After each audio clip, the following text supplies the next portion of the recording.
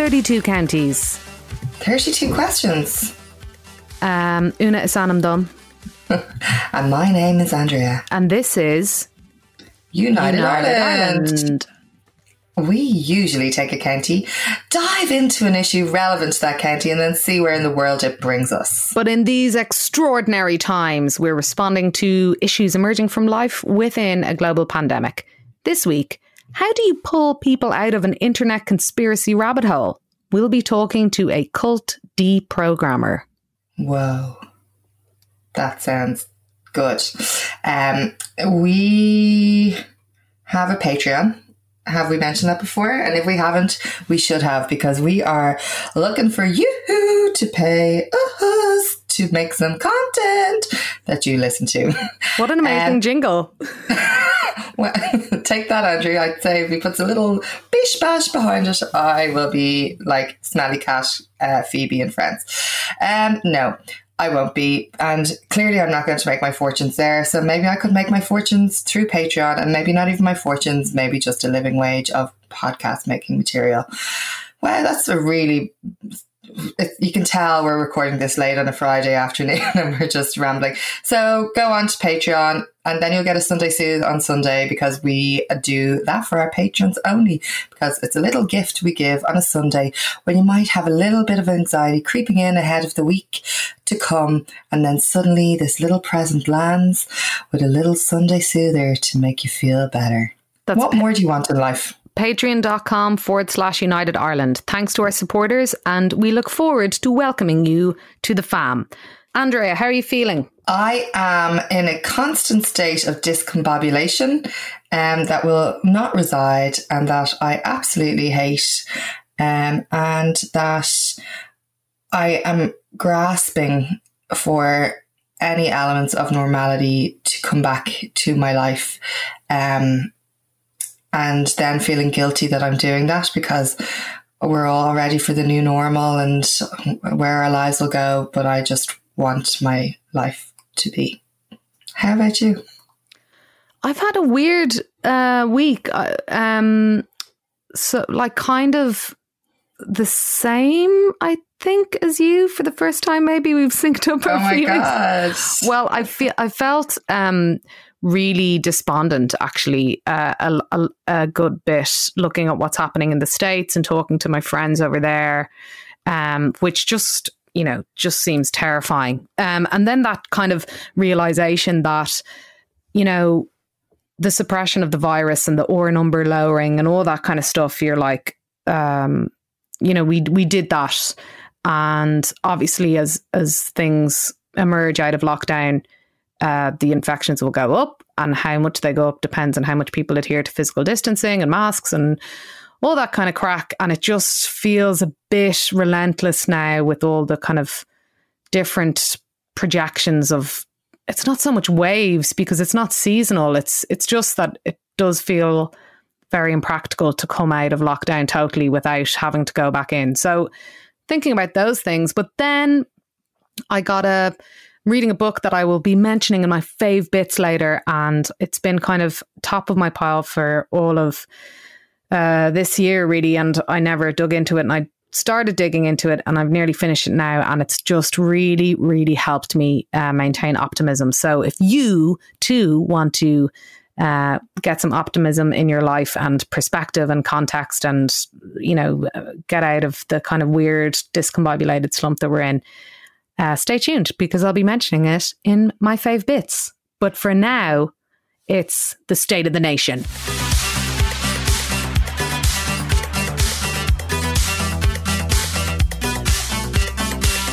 Andrea, what's going on? I think it would be an understatement to say that it's been a busy news week in Ireland and around the world. God, where do you start? I suppose the most recent news flex is the snoozing going on by Green Party members, maybe leaders, in fact leaders, whilst voting down maternity payments, a living wage and workers' rights. And it kind of was quite the visual, I suppose, of, and I get it, like, there's a lot going on. You've been trying for your leadership, to keep your leadership of your party, to get into government, to like run loads of shit. It's a busy time. Everyone's a bit stressed and tired. And I know I nap when I'm stressed. So maybe that's why he was napping. But when this is Eamon Ryan asleep in the fake doll in the convention centre. But then when your party, who have just gone in to a programme for government with Fianna Fáil and Fine Gael, then go on to vote down maternity payments and a living wage and workers' rights. And Una doesn't feel very much about this, but also keeping cars out of the Phoenix Park. We have to wonder what's going on. It really gazumps all the optimism, that whatever optimism there was about this programme for government. But it's like, okay, so that's how it's going to go, is it? I miss the maternity payments thing. I know that the thing being voted on was a sock damn thing around living wage. And it was for people who were on maternity during Corona would continue to get maternity, but they voted. Yes, they're extending it for 3 weeks or something like that. It doesn't seem much. But you're right, Andrea. It has been it's not a good look, and it has been a remarkable week for the Real Housewives of Fianna Fáil, the drama. The drama-rama of Real Housewives of Fianna Fáil. I am unable.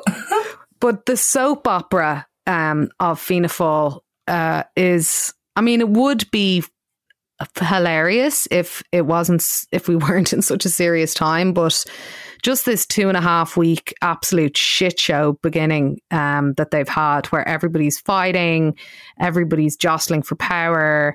Obviously the Barry Cowan saga, which culminated in him having the second shortest ministerial job in the history of the state, and only the second shortest because the other guy was some lad who got his ministerial thing taken off him within the day when he was pictured with a Maze prison escapee. So not exactly a high bar there, Baz. But yeah, I mean, what did we expect? Fianna Fáil gonna Fianna Fáil. It's what they do. Scandal and drama and one-off housing. The Real Housewives. And make Jack Chambers the chief whip. Yeah. Sorry, like I can't even begin to get into that. Like, just already the aggressive shit show. There was an article in the Examiner, it's been taken down since, but of him going into his first meetings and literally everyone going, you've got an attitude, Jack. Oh, really? Surprise, surprise. So this absolute person with a problem with anger management and attitude is now going to control the programmes that land in front of the powers. Well, I think it's not so much anger management as just being a very poor Andrea. Sorry, I know we can't say that. Take that back. It's a problem with communicating and respect for women. Yeah, and I think Jack Chambers, certainly from his like media appearances, communicates in a very bad way. He comes off as quite arrogant, shouty, patronising, bristling. So whether those are good attributes when you're trying to whip an entire party that is currently tearing itself apart, or whether they may in fact add to the discord. Maybe that's what they need. That's what they need. I've said this before, but I'm going to say it again. Circle of Friends, the clothes shop taker over from the dead dad. That's Jack Chambers. I need to go back and watch Circle of Friends. But we wish Jack Chambers. Oh my gremlins! I think that was a Freudian slip there, trying to stop me saying something. We wish Jack all the best in his new role. And may Fianna Fáil's may Fianna Fáil's success in government continue. Something else that was really successful this week for Team Ireland was that we won the Apple tax case. Take that, Europe. We're getting that money. Oh no, we're not actually. So congrats to Team Ireland on that great win. Really great performance, guys, and just really happy that we got to give that 13 billion, now 1 billion more because it's accrued interest, back to Apple. Because if there's one company in the world that needs money and needs to be paying what amounts to 0.005% tax, it's Apple. So I'm very looking forward to bringing my own win for Ireland when I do my VAT returns. I think that we should set up a company called United Ireland and basically just pay that amount of tax. How do you feel about that? I feel great about it. I don't feel great about the amount of people who are getting up in your mentions, if you ever even mention this, and be like, actually, they employ this many people, so we get the VAT back. It's like, what, you're literally creating a tax haven with rules for different people, and the shoulder of the tax, corporation tax, goes to small businesses to carry. And it's like, okay, they may have like thousands of staff, but I've got 13, and it's all relevant to each person. So my payments are equal to one person's payments in Apple. So, well, you know, my plan for that with regards to the huge fears over losing 6,000 jobs if we actually got the tax back off Apple would be to take the 14 billion euro and give 2,333,333 euro to each of the 6,000 Apple workers, which would add up to 14 billion euro. And then they could set up their own phone and tablet companies. And we would be the global headquarters of indigenous Irish telephone and communications hardware. That's my plan. My other thoughts on this are, like, we're so terrified of people leaving us. It's like we're in one of those like relationships where what are those relationships where if you're locked in your basement, but you're like, oh, it's great though, because Stockholm syndrome, codependent. Yeah. I feel like we're in that relationship, and it's like, we can't let them leave. Really. I think it's all down to a lack of imagination of Irish governments. Basically, it's like, you know, there's rarely ever a government that looks within to find the answers. Instead, it's like, no, we need the Catholic Church. No, we need like FDI. No, we need like all, you know, multinational companies, It's like, why don't we actually try and do something for a change? I know that a tremendous amount of people here in this country are employed by foreign direct investment. There's 1 in 7 or 1 in 8 workers, something, which is obviously a lot. But this is not reliable ultimately. And massive multi-billion-dollar making companies paying fuck all tax is not an ethical or fair situation. So anyway. And we're now on the top 10 list of tax havens in the world. Yeah. So another win for Team Ireland, pulling on the green jersey, giving everyone a win. Fair play to all of the state's lawyers. Good job, lads. Keep it up. Keep up the good work. What else is I'm sorry. I'm sarky bitch about that. It just gives me the rage. Give us the 14 billion quid. Anyway. And it's not even about do you know what? It's not even about the money to me, because, you know, I'm just so namaste. It's not ever about money. It's just about the different rules for different people, because we're so afraid of being dumped. And you know what? Maybe we just need to be dumped and to rediscover where we're going, because then it will all just be better. Do you know what's totally. not going to be better? We could be dumped, and then we could go to Bali and learn how to do yoga. Would just be like Ireland in Eat, Pray, Love. Eat, Pray, Love. And also, I would just like to say, I'm not against big companies. Big companies are grand, but they just shouldn't have different rules. Yeah, I agree. Speaking of different rules. Pubs aren't going to be allowed to reopen until the 10th of August at least. I feel so bad for pub owners, and from a business sense, whatever about people who want to go for a pint. And like, if you want to go for a pint, you're going for a pint at this stage. But it's the business, from the business aspect of the small businesses again being fucked over, where they were due to open. They thought they were opening on Monday, and on the Wednesday before, or was it Thursday, finding out that all your like kegs that you've ordered, all the Guinness kegs, will have to be replaced now. All your staff that were due to come back can't come back. And I know that we're on the basis of recommendations from PET. How do you pronounce that? NPHET. Never know. I just see all those acronyms. But I know we do have to take that advice, but maybe it should have been thought to do it a bit sooner, or to maybe trust in the small businesses that they would put in the rules that were required, and maybe not make them the scapegoat to tell everyone we're not out of this yet. I just feel it's so scabby. Yeah, you know, things are really upside down when you're like agreeing with one of the Healy-Raes, you know. I think what the Healy-Rae who was like, you know, this is so ridiculous. Like, what's the difference between someone in a pub?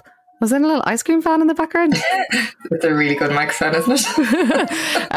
The difference between like holding a pint of Guinness and in one pub and holding a pint of Guinness and a cheese toastie in another one, you know, of course, this situation is ridiculous. The problem is the pubs that are pretending to be restaurants, or, you know, and how that impacts, you know, other pubs, particularly much smaller pubs that don't have kitchens or any of that kind of stuff, particularly in rural areas. Like, you know, if you are going to open them, you kind of have to make it fair across the board, or don't open any of them, or do something like a lottery where a certain number get to open like 2 weeks on, 2 weeks off, or something like that.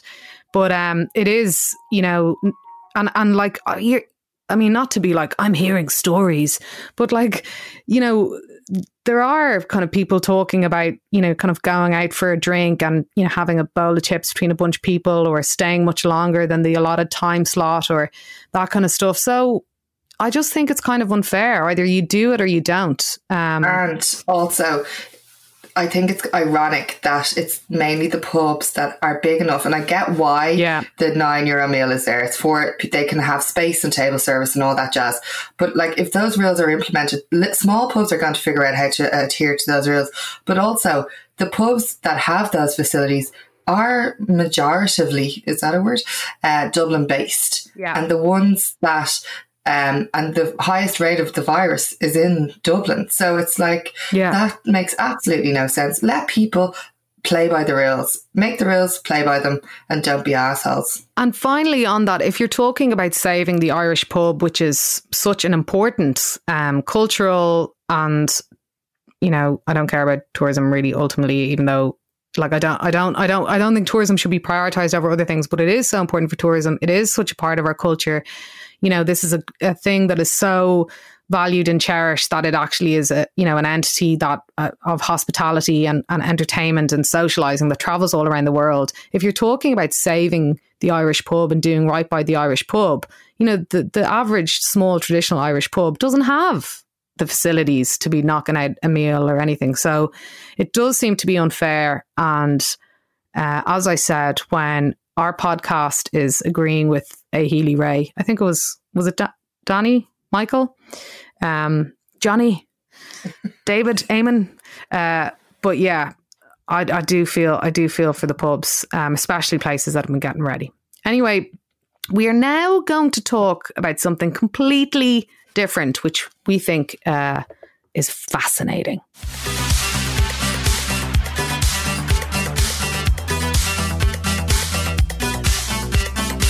So one of the recurring conversations that myself and Andrea have off mic over the past couple of years is around how the internet radicalizes people or pushes them in different directions that are a bit sketchy. And like how people become indoctrinated by their own particular echo chambers, you know, or just by watching YouTube all the time, like from men's rights movements, red pill stuff, conspiracy, and how it's really hard to engage with people on this because it's like their minds are made up and they're totally closed off, and you kind of trying to combat it is almost impossible because people are just say, well, you would say that, would you? Or they have all these kind of, the design of conspiracy deflects any kind of logic often. So we kind of look at the growth and visibility of the far right in Ireland, some of it rooted in outright conspiracy, and the spread of QAnon related conspiracy, which we covered on the podcast recently. and just people spreading conspiracy in the social media and stuff like that. So it's kind of brought it to the fore again for us. What do you think about that, Andrea? Like we talk about this a lot, like how people end up thinking in certain ways, and then how you can kind of pull people away from that. You know, it's really hard. I think it is something that I have been cognizant of for a long time because of like direct experiences with it, and not being able to pull people away from it. But then I suppose now it's become almost like a hobby, and so to the extent where people are listing it, I've seen it on Tinder profiles as like, I'm into conspiracy theory and this is my hobby, this is what I do, to even conversations that I've been having with people about conspirituality, which is huge at the moment in terms of the spiritual world losing people who are turning from being enlightened and loving and sharing their spiritual vibes to turning to conspirituality, which is where they're really going down a conspiracy hole. So I think it's really like, I was reading this Vice article and it was saying that conspiracy isn't growing, but it feels like it is getting really everywhere. And I don't know if that's because I'm tuned into it and because I'm actually really afraid of it. And I think to me, I see the journey that America's been on as starting in conspiracy, and people being like, oh yeah, I'm glad Trump is after being elected because that actually is going to shake things up. And it was based in conspiracy stuff. Whereas it feels like that's starting to sweep across Ireland now. And I am terrified that we're going to follow the trajectory that is in the States and the rise of the far right as they are becoming more vocal and they are getting more people who are moderate in their policies and politics, who are sharing so much of this stuff and supporting these rallies and things, even though they're being billed as one thing and then being taken up as another. I just think it's just terrifying. It's really taking up a lot of my mind, and then I'm like, oh God, I need to escape thinking about it, because even from my perspective, I'm not thinking of it in a conspiracy way, I'm thinking of it in an anti-conspiracy way, but it just takes over a lot, I feel. I think it's like impossible to develop, like not impossible, but it can feel impossible to develop tactics to like talk people around, and proactive tips to steer people in a different direction often seems quite lacking. And you can end up in these very frustrating conversations with people where they're like looking at you with this kind of like knowingness as if you're the idiot who's just not like woken up yet to this thing.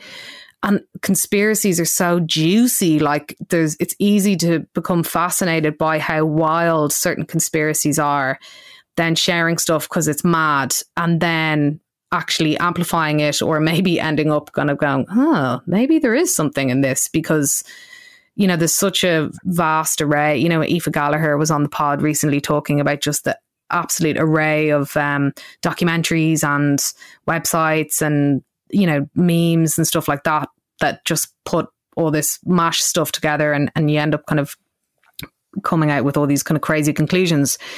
So the scary thing is that a lot of the time it's based in kernels of truth. Yes. Yeah. So when people talk about a global pedophile ring and you're like, that's absolutely ridiculous. And then they say, well, Jeffrey Epstein.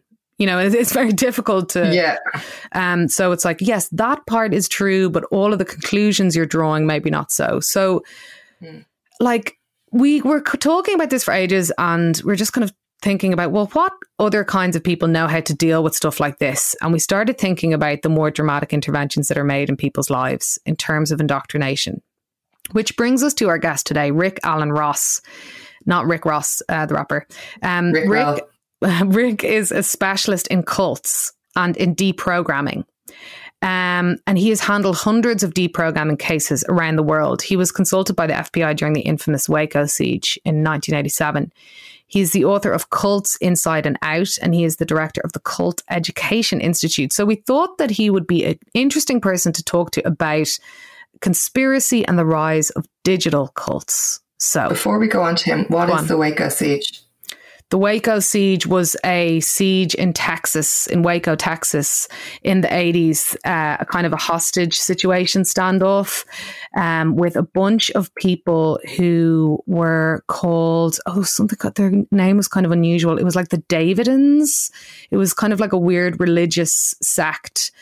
And basically, there was a guy called David Koresh who led this particular kind of religious sect. And what happened was they kind of barricaded themselves into a property, and the authorities basically thought that they were kind of stockpiling weapons for some kind of mad thing.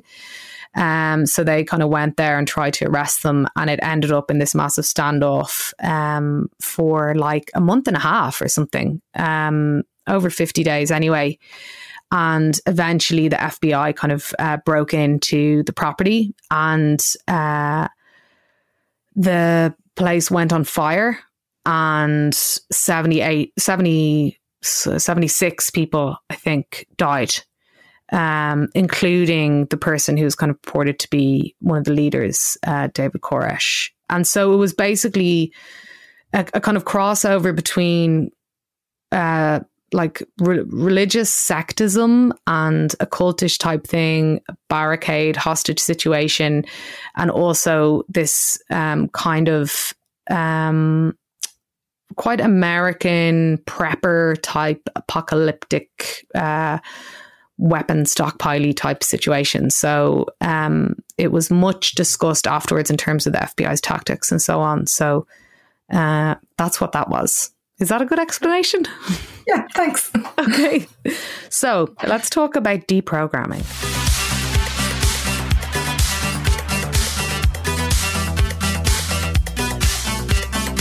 So Rick, tell us a little bit about your background. Well, I began my work dealing with extremist groups, some called cults, in 1982. A weird fringe religious group infiltrated covertly the paid professional staff of a nursing home where my grandmother lived. And as a result of that situation, I became an activist, a community organizer, and later began working for an educational bureau and a social service agency, dealing with very bizarre groups, many that have been called cults. What makes a person as an individual susceptible to cults, do you think? Well, I don't think there is any profile. There's been a great deal of research done trying to identify some kind of profile. And about the only consistent thread I could pull through the many cases that I've dealt with, and I've done over 500 cult interventions since the 80s, the person may be going through a difficult time. They may feel depressed, lonely. That may be the result of a personal situation. Someone died in their family. A relationship broke up. They lost their job. They're not doing well in school. And because of that, they're more vulnerable than they would typically be. But, this could happen to anybody at any time. And then a lot of times with the people that introduce you to a group called a cult is someone you know. It could be a coworker, a romantic interest, a family member, and you trust them and they bring you in, and what you see is deceptive. It's not what you're going to get in the long run. So it's kind of a bait and switch con. I guess what I would say the takeaway is it could happen to you. It could happen to anybody, given the right set of circumstances. And these groups can be quite predatory. There's been quite a rise of it in a pop culture area in Ireland right now, and there is a lot of interest from people who may not be those disenfranchised people. Do you think there's a reason why it's spreading outside of what we would consider, I suppose, someone in a bad situation or depressed, where it's just normal people living their lives getting sucked into these rabbit holes? Well, I think that right now we're living through a very difficult time. People have been on lockdown. The coronavirus is spreading. There's been increasing political polarization in various countries, including the U.S. And so I think it's a time of confusion and people look for clarity. And a lot of these groups that are very extreme, they give that clarity. They tell you, we have the answers. We know what's going on. And in chaotic times with confusion, people are attracted to that. The idea that someone has the answers and someone can give me a sense of certainty and safety. And that's what many of these groups do. They provide that. In the last couple of years, QAnon has emerged online as, I think, what we can kind of now start to broadly frame as the first digital cult, subsuming different kind of conspiracies that pop up online and creating almost an umbrella. It's a very weird entity. It's very nebulous, I suppose. It covers loads of different kinds of, it touches on loads of different kinds of things around, like you're mentioning, fringe political ideas, political extremism, and then, a kind of desire for community or looking for answers kind of post-crash and all that kind of stuff. What are your thoughts on it from your position of expertise as a phenomenon? Well, first of all, years ago, this is something that I predicted and many people thought I was nuts. I said there will come a time when there will be cults online that will work through social media platforms. They'll use internet payment to get money from people, and people will not actually physically meet. Everything will be done online. And a number of people I remember told me that's ridiculous. It could never happen. And there actually were a number of groups that came before QAnon, but I think QAnon has become a group that everyone is becoming more and more familiar with because of the political environment.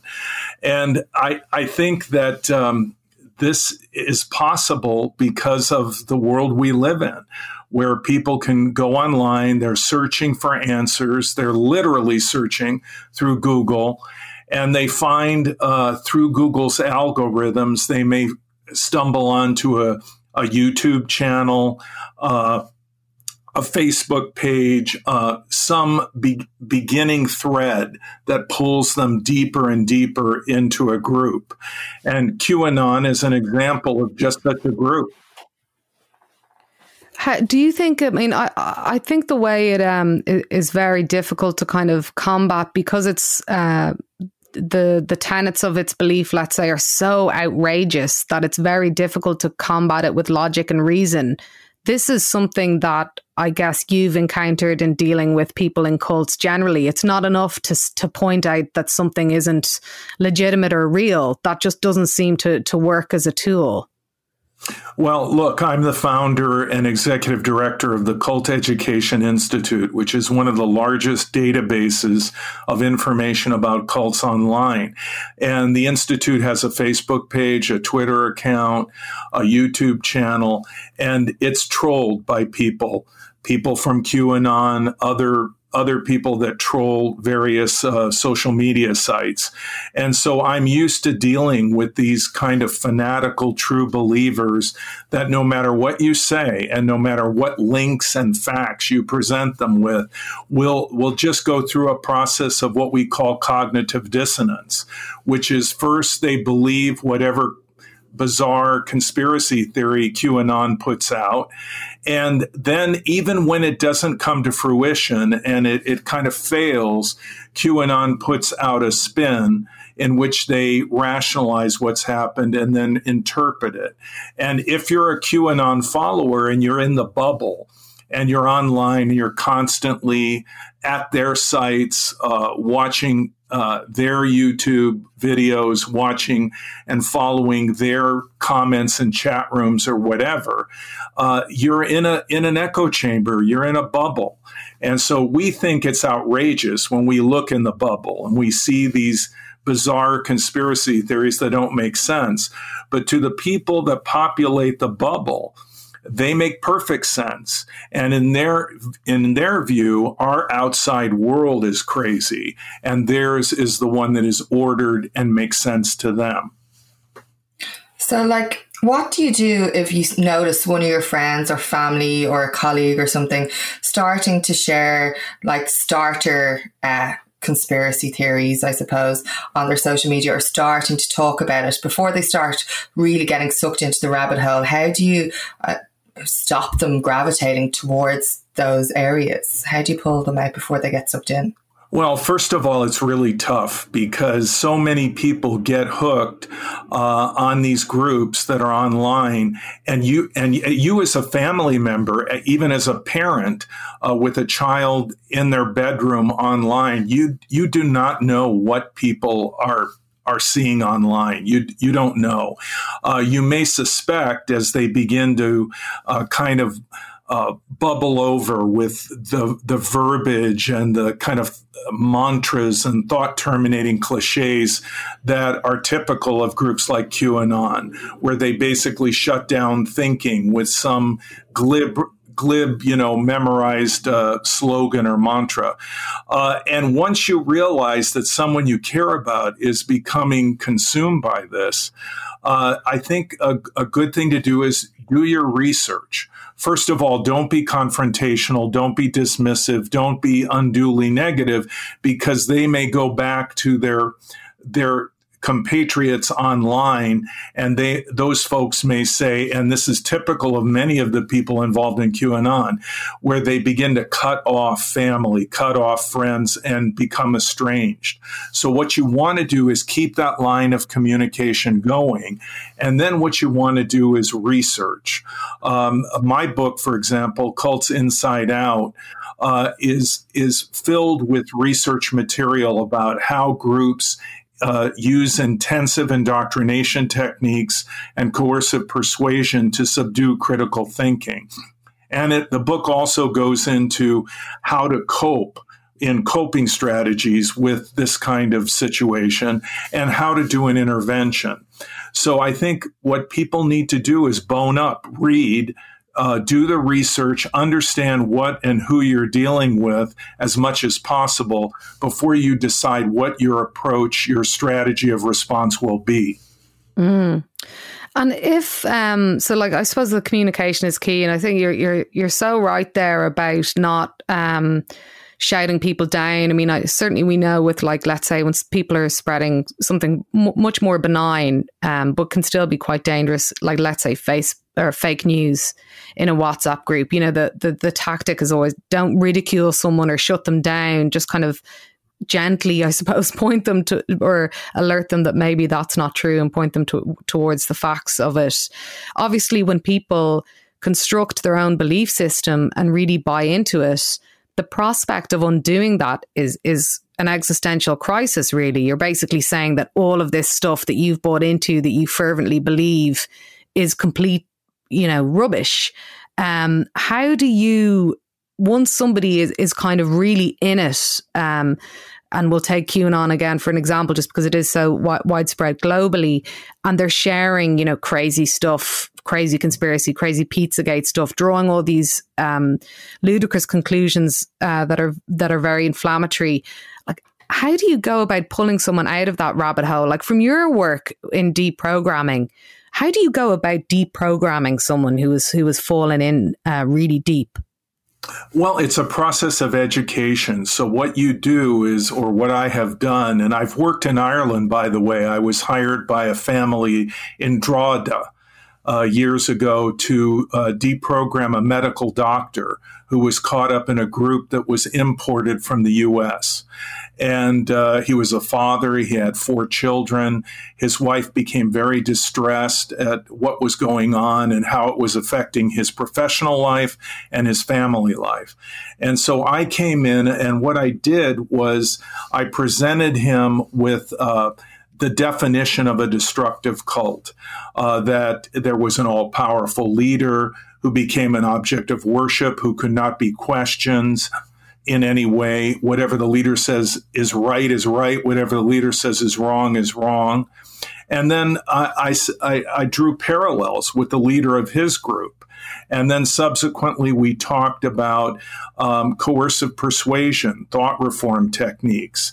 And we drew parallels between what was going on, the dynamics of his group, Indrada, and what we could see as a typical cult behavior in groups like the People's Temple, led by Jim Jones, or the Waco Davidians, led by David Koresh.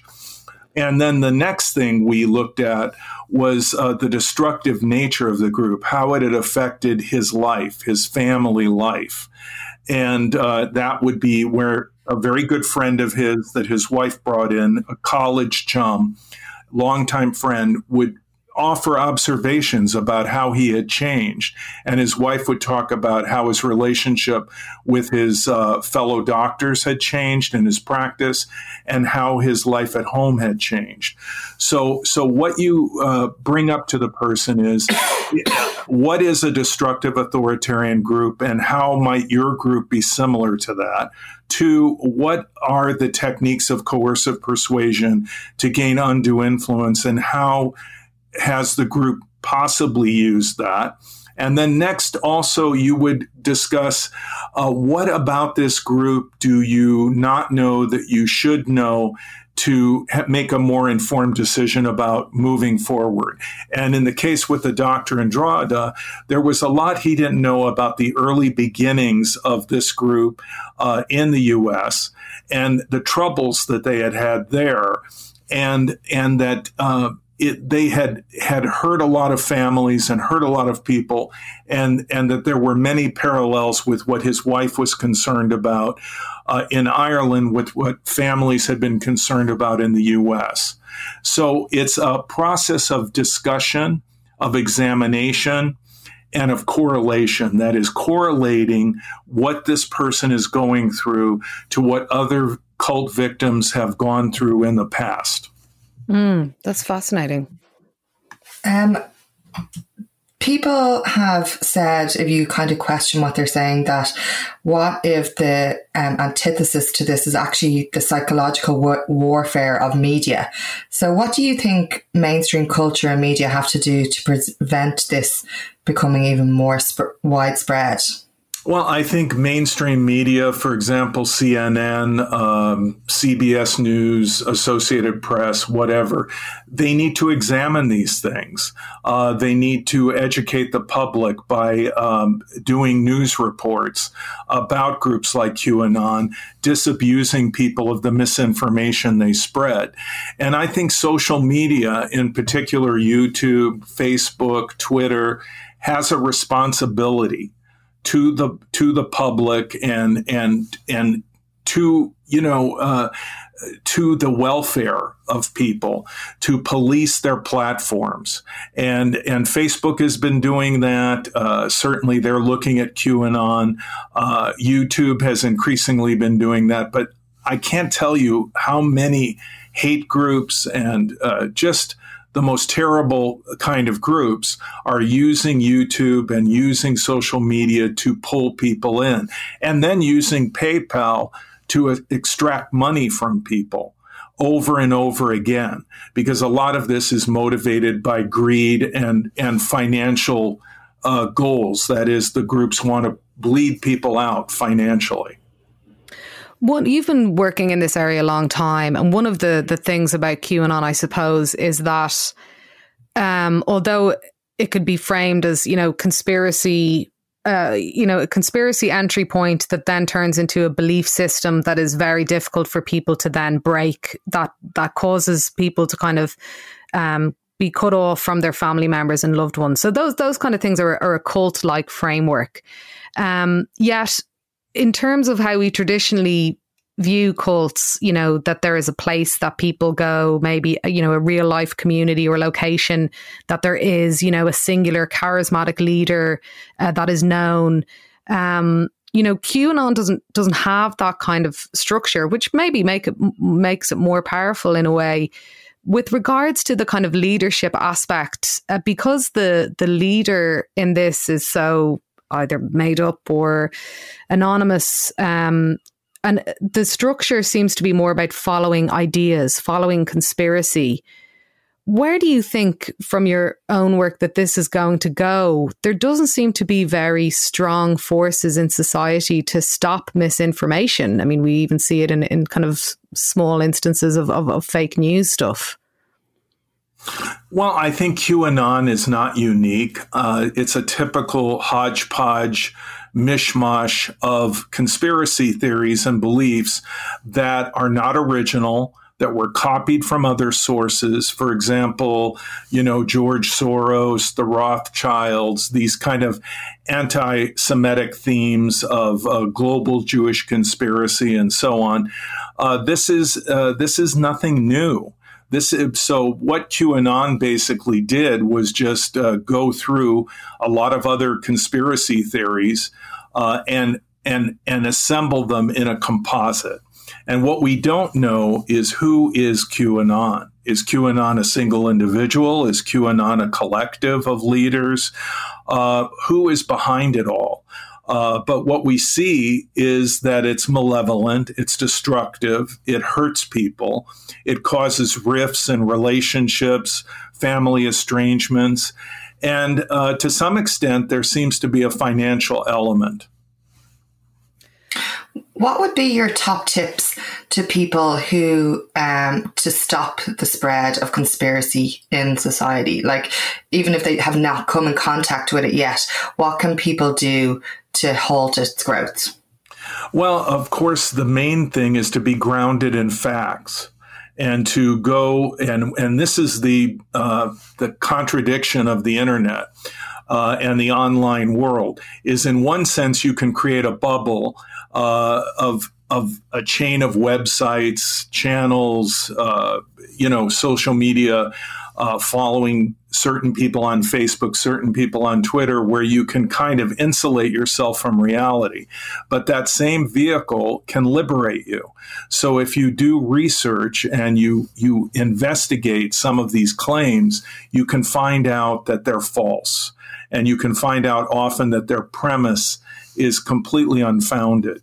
But that takes a certain courage if you're feeling like you're drawn to it, to be able to look at both sides.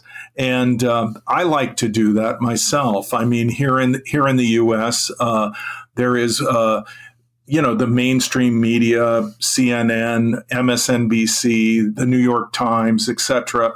And then there is also a kind of more conservative brand of media, such as Fox News, various AM talk shows, and websites. And I like to look at both sides and see what each side is saying. And I think that helps to inoculate you from being caught up in one extreme, is constantly balancing the information that you take in. Great advice there, Rick. Thanks so much for your insight there. It's certainly something that is rolling in a worrying kind of way, but at the same time, I think that you're offering some good tools, as you say, for the inoculation. Thanks so much for joining us. We really appreciate it. Thank you.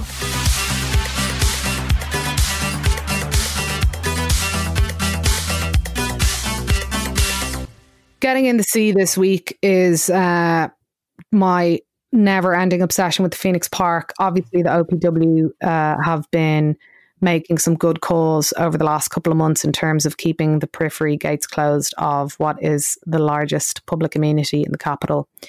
However, Patrick O'Donovan, Minister of State, Fine Gael, with authority over the OPW, basically reversed this overnight. And now all of the periphery roads have car traffic on them. The Green Party, who are in government, let's not forget, were aghast on Twitter and on various radio programmes. Yet the fact remains that this was just basically done with... over their heads. Yeah, and with no acknowledgement of nothing taken into consideration, bar, in the minister's own words, the concerns of people in neighbouring areas of the park who, it was taking them a little bit longer to drive into town or whatever. There's some traffic. it's really disheartening. And I suppose more deeply, it's quite disheartening about, you know, the good things that were coming out of lockdown and the hope that we have that maybe like the world will be better and nicer, and then this kind of stuff happens. So I am annoyed about it. I've been writing about it. I've been talking to various people, OPW, blah, blah, blah. And I'll keep banging on about it, even though some people don't like when you point out these things. However, the Phoenix Park reopening all gates to traffic on what were lovely, quiet roads for children to play and cycle and families to walk along can get in the sea. And for it to be a park. And for it to be a park. Get in the sea. But in more positive news, fave bits. Speaking of getting in the sea, I've been at it myself, down at Sea Point like a proper Southsider, jumping in the sea on Wednesday evening. Delightful swim with two friends. Sea swimming is your maid in Manhattan. Sea swimming is my maid in Manhattan. You were so right. So that was a fave bit, you know. My other fave bit, I mentioned earlier in the podcast, a book that has been giving me joy and optimism. It is, of course, Hope in the Dark by Rebecca Solnit. If you want to just give yourself a bit of pep in your step and help you along the way, think differently than the kind of narratives of darkness that we're fed. This is Hope in the Dark. It's a really short book and it looks at different kind of emerging movements and activism moments around the world that have been happening. Published a good while ago, but extra relevant now. I know a lot of people are reading it, so have a go with that. And my other fave bit is A Secret Love, or as my girlfriend called it, the sad lesbian documentary. It is a sad lesbian documentary on Netflix, but it's also very sweet. It's about an older lesbian couple and how they negotiate their latter years. Of course, Ryan Murphy produced it because you can't have any gay program that Ryan Murphy's not involved in. He's like the Jeff Bezos of gay screen content. Wow. But leave that aside. Actually, Davina and Victoria interviewed the makers of this on their podcast on Petty Little Things. Yeah. I must listen to that. Yeah. Excellent. What are your fave bits, Andrea? My fave bits, I'm very behind the times on this one, but oh my God, I watched it last night. It was the most stunreal film I've seen in a long time. Mamma Mia, the second or the return or whatever, the sequel with Cher in it. Jesus Christ, it is the campest thing you'll ever see outside of festival season. It was like a pantomime on a screen with like all these Hollywood actors, and it was like, what the fuck is going on in this? And then Cher like just levitates onto the screen with not a muscle moving in her face, apart from her eyelids and her bottom lip, and she's just fab. And the image of Veda, to be honest, when she comes in first, you're literally like, is that Veda or is that Cher? Is it as good as Burlesque as Cher films go?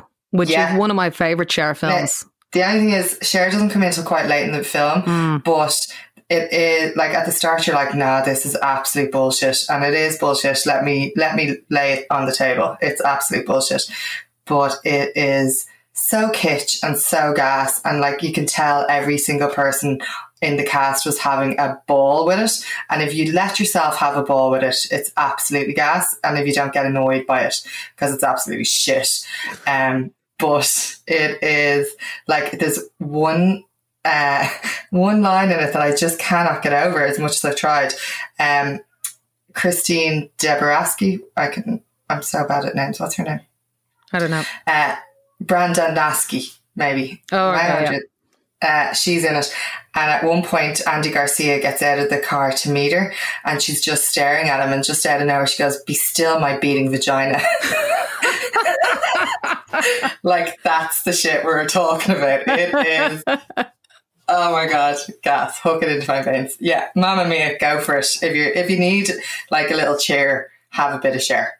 And my other favourite bits was Fontaines DC and Kilmainham Jail. Even if you take out the band, who are stunreal, and like, it's not my type of music, but it was just so beautiful to watch. The lighting, the setting, it was so beautifully produced. So big up to Courage and the other Voices crew. It was stunning. Yeah, that's amazing. I thought it was absolutely brilliant. Yeah, I mean, they're one of my favourite acts, not even Irish acts, just generally I love the band. And you're so right, like the production was gorgeous and it was just so epic. Just kind of mad. Yeah, it was epic, yeah. Brill. So you know the score, I believe, by now. What is it? Get busy on the dance floor. Well, not for a while anyway. You can keep your distance still, keep washing your hands, keep your sneezes contained. And now it's mandatory from Monday to wear a mask everywhere in shops and blah, blah, blah. So just wear your mask. And I have to say, I am the queen of being out and masks are everywhere now. It's like an episode of Mask Crusaders working overtime, fighting crime, which is brilliant. So yeah, keep up the masks and like get a gorge on, so it's a treat to put one on. I sweat to put my Natalie Coleman mask on because it's such a gorge look. So I'm delighted. Not delighted, I'd prefer if we didn't have to wear a mask, but you know what I mean. Anyway, I wonder what it's going to do to our collective consciousness where everyone is dressed as either a bandit or a doctor. Do you think now at the end of our podcast is when we should get into that? Maybe no, probably not. We'll take that up next week. But for now, here's a tuna chicken roll. This week's tuna chicken roll is like, I don't really have anything to say about it. It just is. It's called 3 Nights Dominic Fike tuna chicken roll. I've been Una. I've been Andrea. That was How to Escape a Cult. Something light and breezy for the weekend. And we are United Ireland. 3 nights at the motel under street lights in the city of palms. Call me what you want when you want if you want. And you can call me names if you call me up. 3 nights at the motel under street lights in the city of palms. Call me what you want when you want if you want. And you can call me names if you call me up. Feel like the least of all your problems. You can't reach me if you wanna stay up tonight. Stay up at night. I'm green lights in your body language. Seems like you could use a little company from me. But if you got everything and figured out like you say, don't waste a minute, don't wait a minute. It's only a matter of time for you to tell me now. 'Cause I've been up for 3 nights at the motel under street lights in the city of palms. Call me what you want when you want if you want. And you can call me names if you call me up. 3 nights at the motel under street lights in the city of palms. Call me what you want when you want if you want. And you can call me names if you call me up. I can't fix each and all your problems. I'm no good with names or faces. She sent me naked pictures from her neck down to the waist. I get my feelings involved. She stopped returning my calls. The flaws turning to walls and barricades. And I'm too far gone in all the wrong ways. And every long day is a bad one. I can't make you call or make you stay or take you off a pedestal. So I get lost in modern music, watching movies, talking to the walls in my room, walking through the halls in my head, just trying to make sure it all makes sense. I ain't made of money, maybe someday you can take it from me. I'm up too late, thinking about you. And MIA for 3 nights at the motel under street lights in the city of palms. Call me what you want when you want if you want.